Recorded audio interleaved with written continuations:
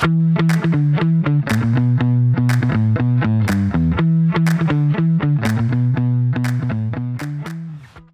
everyone. I'm Wendy Liebman, CEO and Chief Shopper at WSL Strategic Retail, and this is Future Shop. Today, I'm here again with my partner in crime for all things cloud, retail, digital, e-commerce, and all of the above in our new feature called Cloud Chat. My partner is Justin Honaman. He's the head of worldwide retail and consumer goods, go-to-market, and everything else at Amazon. Justin, welcome back to our Cloud Chat on Future Shop. It's great to be here, and I look forward to these every month. And I have a lot of fun, thinking about what's happened in the last couple of weeks since we last talked. And so, and there's just things are moving that quickly right now in our industry. So what's happened in your last couple of weeks? What are you seeing out in our CPG retail cloud kind of world? It's interesting. One thing that I find super valuable about our team's role here at Amazon is every day we're with customers, every day, and sometimes multiple customers in a day. So what's I think so interesting about that is first you get the real view of what's going on from actual customers, right? And not just reading about it, but also you get an idea of what could work or what might work, and also the ability to test ideas and really sense for where things are, like with generative AI, which we talked a little bit about in the past. We'll hit that again today. But now here we are. And I mean, quickly we're into holiday. And so in the retail space today, a lot of retailers are kind of battening down the hatches, right? Retail stores are open and busy. E-commerce is booming. And so, we've got a busy next couple of weeks in retail, and then we go right into NRF in January. Yeah. And it is that interesting balance of everybody's, we've got people on our team who are hugely excited. Holidays are coming, lists are getting written, starting to buy, taking advantage of, the early deals everywhere. Right. So already building their lists, checking them twice. So a lot of excitement on the one hand. On the other, we've got, like you, spending time with clients, retailers, and brands who are like, oh, those last results weren't so hot, traffic's down, what can we expect? All of those things. So it feels like that I'm excited, I want to get the season going. On the other hand, let's be sensible and cautious and all of those things. So what's your view on that? The NRF was quite aggressive with their forecast for the year. So what's your point of view? Certainly, when you look at the metrics around households, unemployment, CPI, PPI, shopping behavior, basket sizes and whatnot, you definitely see a resilient consumer. You also see tensions in some parts of retail where products like groceries are super expensive, and so that's really challenging for budgets and whatnot. So while yes, there's a lot happening in retail back in stores and then in e-commerce, there's also this tension playing around out where prices have not come down on significant items, and so that's causing some budgetary issues for the shopper. Yeah, and I think that's one of the things. So I share with you, hot off the presses, our latest work looking at the end of the year and into 2024. And we, that just unsettledness on the part of the consumer as shopper who's saying, we don't think prices are going to come down, period. Just in case, we're going to be cautious, credit card debt up, savings down, and college debt, those sort of things, rolling back onto people. So just that sort of, speaking of cloud, but grey cloud, not to mention all the other things that are cloudy in the world. But you always do get that moment when you say, but it's the holidays.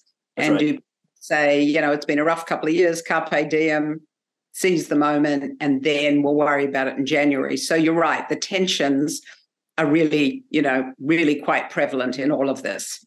Yeah, another interesting thing to think about for those of you that are in retail or consumer goods, this will make sense. And even if you're not, just think about this for a moment. The input costs that go into making like a beverage product or snack food or apparel and whatnot have gone down, right? The costs have gone down. Supply chain is back to operating pretty efficiently right now. And so therefore, the cost of making goods has come down for CPG brands. The question is, are they passing that savings on to retailers? Okay. And then if they are, is the retailer passing it on to the shopper or consumer? And so, there really hasn't been a good benchmark in the past of price decrease. So I think that's an interesting tension playing out across our industry. Yeah, and I think that's been reflected in some of the big CPG companies' results, where they've talked about, growth. You can see the growth, but if you look at units, it's not units growing, whether it's the Unilevers of the world or even P&Gs of the world, in that sort of space. So I always say, have they been speaking to the shopper at the checkout to see what they're doing and how much they've got left over? So I think you're absolutely right. Tension's the perfect word for many things in our lives these days. And so we'll see where that goes. And just, the efficiency, though, of being able to still buy through e-commerce. If I want a deal, I know where to go, buy early, all of those kinds of things that people are doing, beyond, services and leisure and entertainment and things where people really are saving up their money to spend, as opposed to, another cocktail. Well, depends who we're. So coming into the, you and I talked about AI, we talked about generative AI, interesting things in that space continue to be. I hope lots of companies are experimenting, testing, learning. What are you seeing out there? Yeah. So just let me frame the year a bit. In NRF of this year, we as a business, we're focused with our customers on everything around like unified commerce, like a personalized experience, connected commerce, moving to new, more flexible platforms for e-commerce, modernization and migration, obviously to cloud was obviously a big topic, supply chain efficiencies, looking at new technologies in the back end. And then around March, generative AI kind of took over every conversation. The last couple of weeks, though, I would say, from the generative AI perspective, many companies now testing and trialing models on specific data sets around specific use cases.